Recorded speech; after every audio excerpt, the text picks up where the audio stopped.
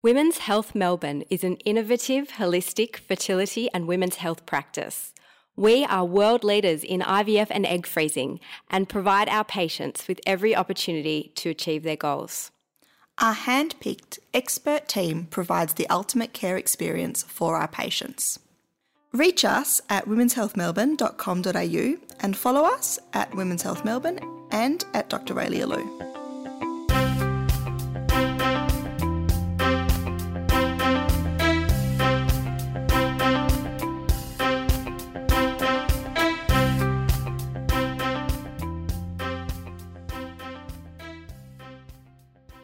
We're going to date it. Today is January 16th, 2022, and we're going to speak about the new health order. It's 21 pages long. Raelia, do you want to give us a summary?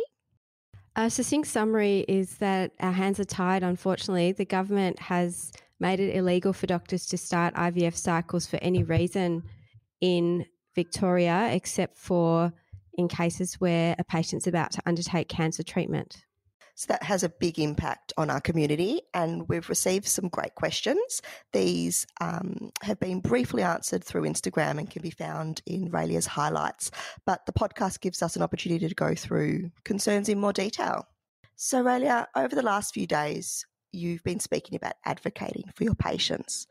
Before we start answering questions, could you explain what you and your colleagues are doing and how the community can give their support? Well, look, in Victoria, in many phases of the pandemic response, we've, as a state, been in a very different boat to the rest of the country. And in Victoria, our health minister has decided to indiscriminately stop all IVF for any reason, in any circumstance. We really recognise as IVF practitioners that IVF is not like other surgeries. Egg collections are done in an outpatient context. The risk of having any kind of complication from a stimulated IVF cycle is far less than 1%. It's 0.04%, as quoted in the medical literature. There is an even smaller risk of a patient in an IVF cycle being admitted to hospital or to intensive care.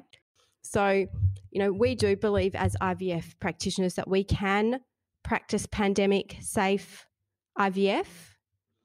We do recognise the gravity of the pandemic, and we do recognise that health resources need to be conserved.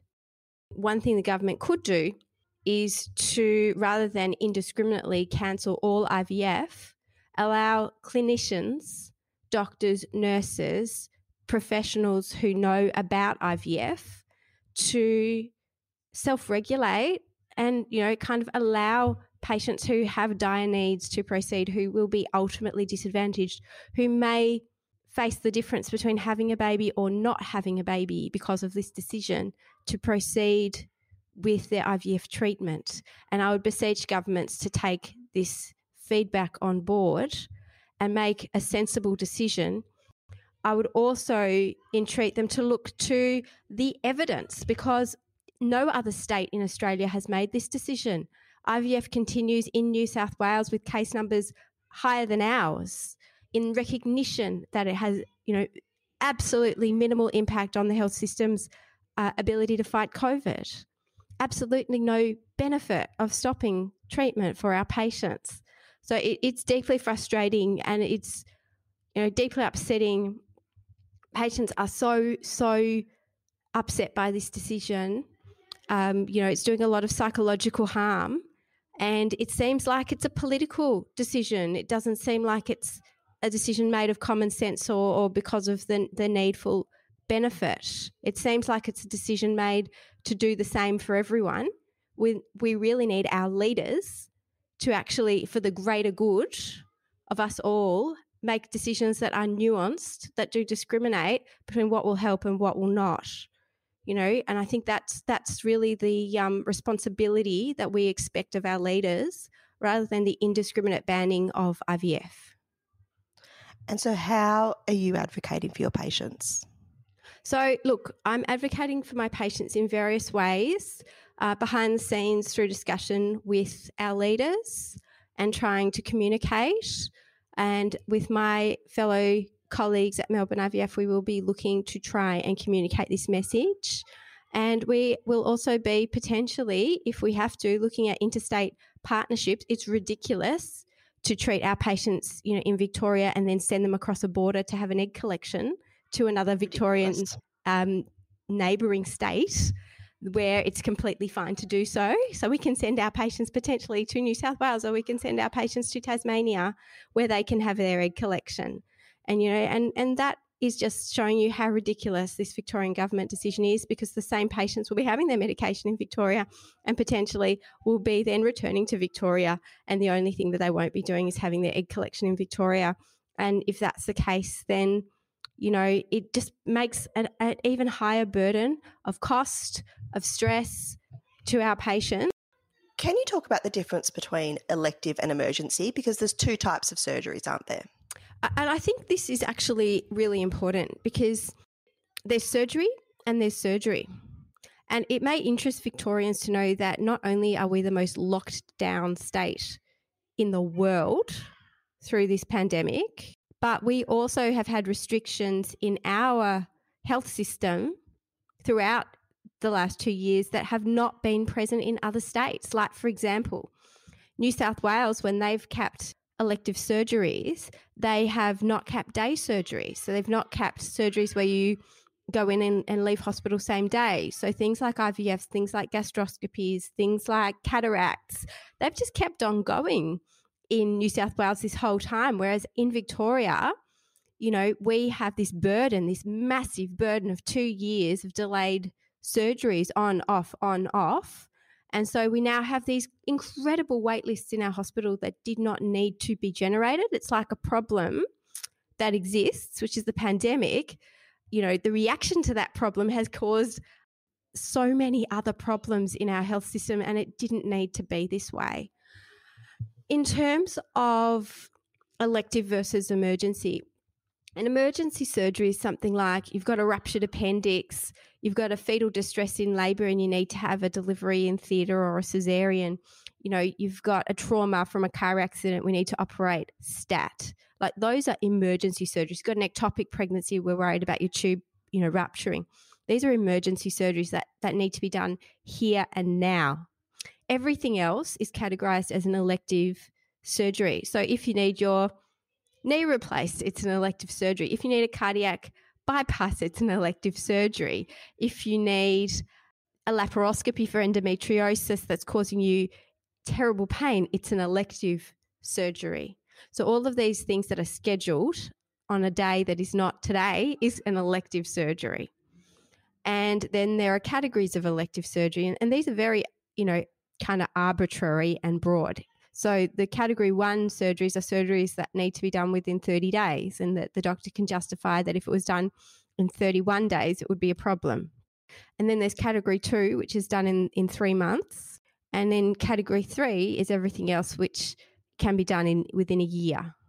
And so that's just artificial. It's just bureaucracy categorising things for the process of working out hospital waiting lists and schedules. We're talking about IVF, and IVF is not a procedure. It's not an operation like when you do a knee replacement or a hip replacement, that you do it once and it's done. IVF is a process that women and men go through, sometimes for months on end, occasionally for years on end, serially for years, having multiple children over time. And it's not a procedure where you have your surgical date, I might be delayed, but then you get it done and it's done. No, we don't always get a positive outcome from an IVF cycle. We don't always get a baby. The average patient has, 3 complete IVF cycles and transfer of all their embryos before they get a baby. There are people who do better than average, there are people who do worse than average. But the other thing about IVF is that in general, it is possible to do IVF in standalone facilities that do not require huge impacts on our health system at all. In fact, they have very minimal impacts on our health system. So we can safely do IVF outside of major hospitals, outside of major private hospitals, outside of major public hospitals. And also, our workforce in IVF is super specialised. It's not like your IVF nurses are going to go and work in intensive care, which again is another area that is super specialised. That's just not going to happen. and it's not happening. So our workforce, is not required, needed, or being redeployed at this time to do other things. And we strongly advocate to governments and anyone who's listening to reach out to do their best to, if you know a journalist, chat to them about it. If you know a politician, or if you want to have a look up on their website for their email, send them a message about it. It's absolutely something worth advocating for. How long do we expect this delay to happen? Back in March 2020, when the first hold was on IVF, we were told it was indefinite and it ended up lasting about 4 weeks. What do we know this time? All we know is that this health order is of 90 days duration as of the day of its inception. But I say watch this space, because when an order doesn't make sense, we're not going to take it lying down. In a respectful way, advocate for our patients and for our ability to treat our patients. So yes, it might last 90 days, but we will be doing our best to try and get through this as expediently as possible. And that's why I say to all my patients who are listening, still report your day ones. It's really important for us for various reasons. One, to demonstrate how many patients have been compromised by this decision. Two, to look after you as an individual, to give you the best options available for you. That might be, for example, the option of deciding to use an oral contraceptive pill so that we're in a holding pattern, so that as soon as we are allowed to start, we can start. That might actually end up being important for some patients later, because what we're going to experience is when this ban lifts, however long it's gone on for, we'll have to treat patients over the one cycle or 2 cycles that have been waiting during the ban. And that's a greater number of patients than we are usually able to help in a single month. Because what happens in IVF is we start a cycle in general when you get your period, and it's naturally spread out by the variation in our patient population and when they decide would be a good time for them to start and when they're ready to start. What will happen after a prolonged stop of IVF is that there'll be a much greater group of patients ready to go all at the same time. And we may need to manage that using the pill so that patients don't have to wait a whole other month to start their cycle, but that we're able to cope as an IVF unit and laboratory with the number of cases of IVF in a given month. For people who haven't yet started treatment and are probably about to have their first appointment or have their first appointment scheduled in, say, 6 weeks, what should they be considering at this time? Oh, look, I would say, the most important thing to know about IVF when you have an appointment is that patients don't walk in the door and say, I'll have IVF, please, like you order off a menu. What we do is we do a thorough assessment of a patient, their partner, their circumstances, think about what interventions might help them or might be able to help them, and then make a decision together based on their preference and their circumstances. And, often there is time taken to optimize holistic factors to try and make sure that we get the very best outcome for them when we do start treatment. So, I would say, one, if you want to see silver lining to the cloud of not being able to start IVF cycles, not being able to operate, there'll be hours of my week where I normally do IVF procedures personally, where I usually do gynecological surgery, laparoscopic surgery. And so, often in our practice, we do have a bit of a wait time for a first appointment. And what I'll be doing with my time is working tirelessly to try and expedite getting ready patients who have appointments in the future. We might bring them forward. So, the silver lining may be that the wait time to your first appointment might be reduced if we're not able to overturn this decision. And what can we do? And why can we do them? So what we can do is IUI, which is ovulation induction and sperm optimization. So that's a technique together called IUI, which doesn't involve an anaesthetic or a surgical element. What does that stand for? Intrauterine insemination. So we take the sperm, we zoop it up, we optimize it. We can use donor sperm if it's available as well in this context. So for single women, same-sex female couples, we often use IUI to assist conception. and some heterosexual couples do decide to do it because it does give you an extra egg in the body. It gives you a boost to the sperm, and it's a more gentle process, but with not, kind of as good success rates as IVF, but it's available right now. There will be some of my patients who had planned to go ahead with IVF for various reasons, but they might consider trying IUI while waiting. And there is also the feasibility to proceed with frozen embryo transfer. So, my patients who've created embryos through IVF, maybe they've had a baby before, they've got embryos in the freezer, maybe they've had a freeze-all cycle, maybe they've had an embryo transfer and a stimulated cycle, not gotten pregnant but have other embryos. All of those patients can proceed with frozen embryo transfer cycles. So that is still possible. I think also it's worth keeping in mind the 100 days before pregnancy and how this time can be used really productively, even if you were meant to be starting now. Absolutely. So in the ideal world, we would all have the perfect diet and lifestyle. And we all know that we don't all have the perfect diet and lifestyle. So we can work on our individual health issues. We have a beautiful holistic team at Women's Health Melbourne of our allied health therapists, including dietetics, weight loss assistants, naturopathy, traditional Chinese medicine, and you can have a listen to our episodes with our beautiful allied health practitioners. We'll put the links in the show notes.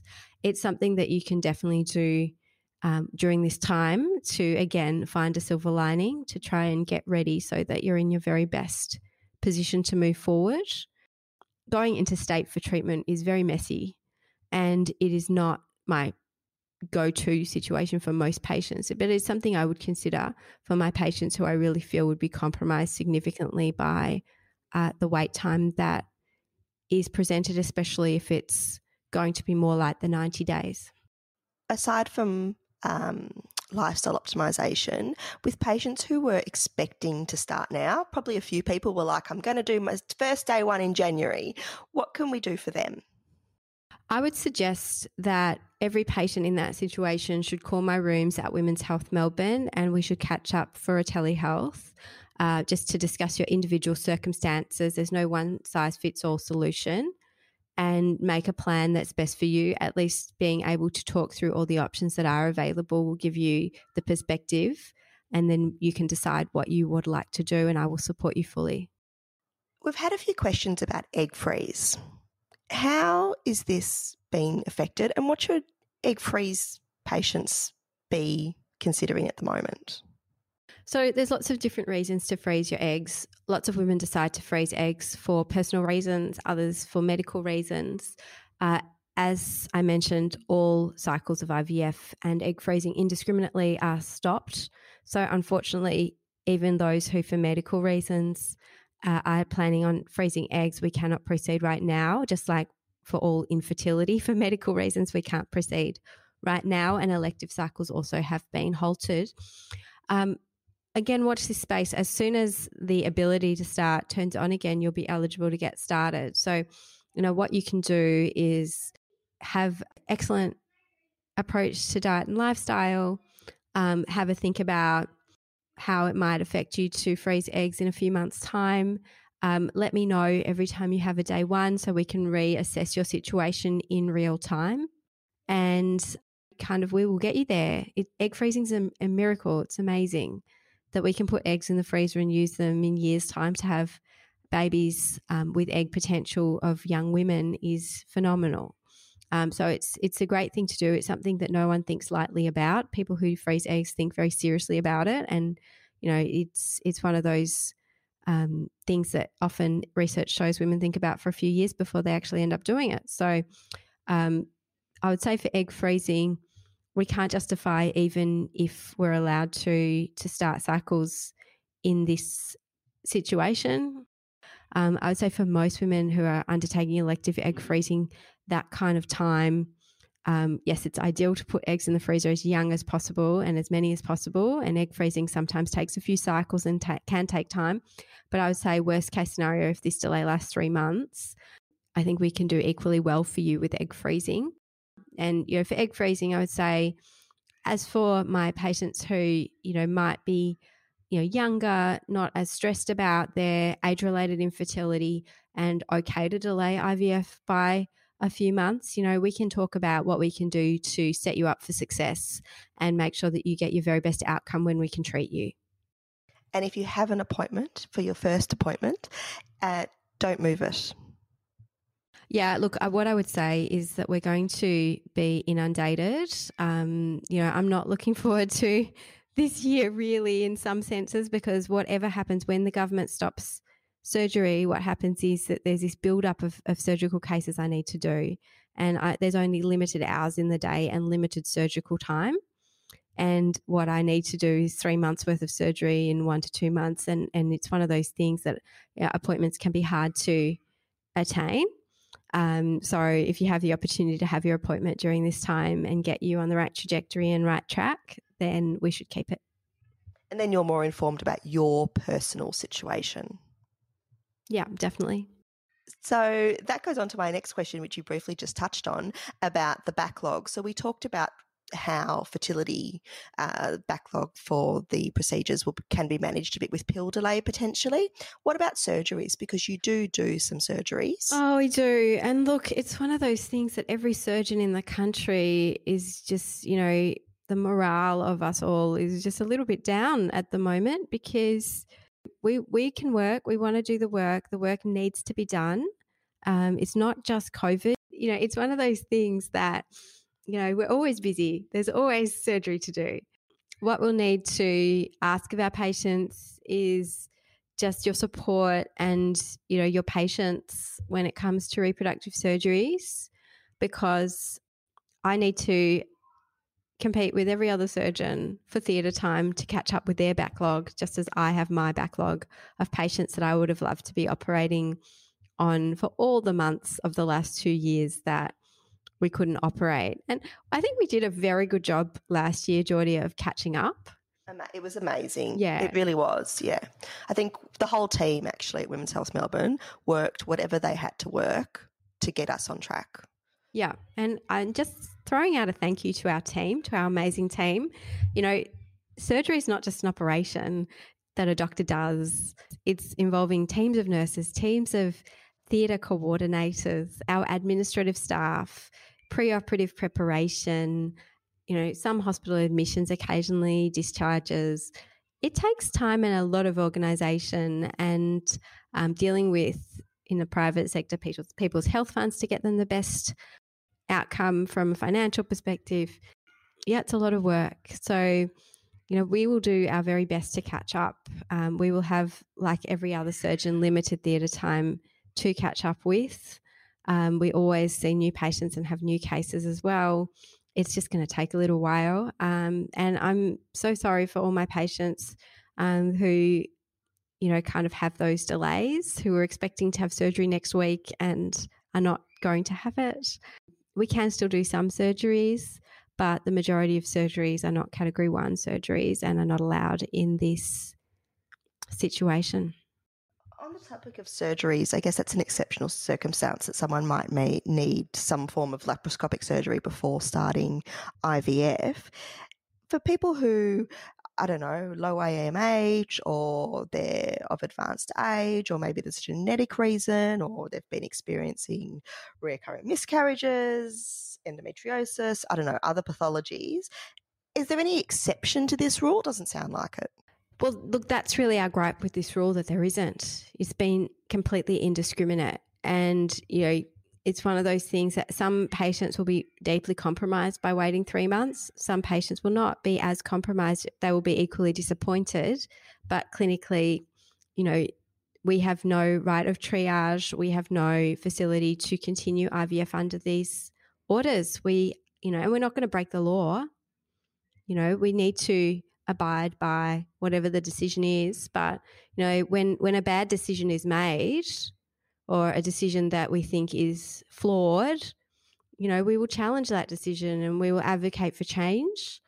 And just because I believe my patient with their AMH of 1 and my patient who's, 43 and my patient who has endometriosis that leaves her paralysed in pain every month deserves surgery sooner, that doesn't change the decision, which is a government decision. I think it's important to say, just as we finish up, that it's really important to look after your mental health in this time. This order isn't forever, and to get support when you need it. Absolutely. Look, I would say, for a very significant number of patients in IVF, waiting a few months will not be detrimental to your prognosis. What I'm disappointed at is that the government has not allowed us to facilitate treatment for those minority or for whom waiting is a serious problem. I hope to advocate respectfully and, work together for hopefully a solution that finds a way forward for my patients. I'll be busy either way. It's not about me. It's not about my practice. My team will be busy. If we are not doing IVF, we will be seeing new patients. We will be getting people ready. We will be talking to our existing patients, working on, their best outcomes in whatever circumstances we face. It's about my patients. It's about seeing our IVF community be able to have treatment and being able to have babies. Think about the number of babies that we would not have on this earth if IVF had been ceased in this way over the last 2 years. The government tried to do that in the first lockdown, and then they saw the light. They saw that IVF did not compromise care, and we put it to the government that it is still the situation. IVF does not burden the health system as a whole. IVF does not impact on ICU admissions. IVF is not something that needs to cease in this circumstance. And I would welcome a change to this decision in view of the very little impact that IVF has on our health system as a whole and the great good that we do for our patients, helping them to have a family, which is one of life's most important decisions. Thank you so much, Raelia, and everyone will keep you up to date through Raelia's Instagram, other podcasts if we need it, and emails. And if you do have an appointment coming up, please keep it. If you need a review appointment, please get in touch. And if you're thinking about making your first appointment, don't hold off. Sounds good. Thank you so much. To support Knocked Up, leave us a review or recommend to a friend. Join us on Instagram at Knocked Up Podcast and join Raelia at Dr. Raelia Lew. And email us your questions to podcast@womenshealthmelbourne.com.au.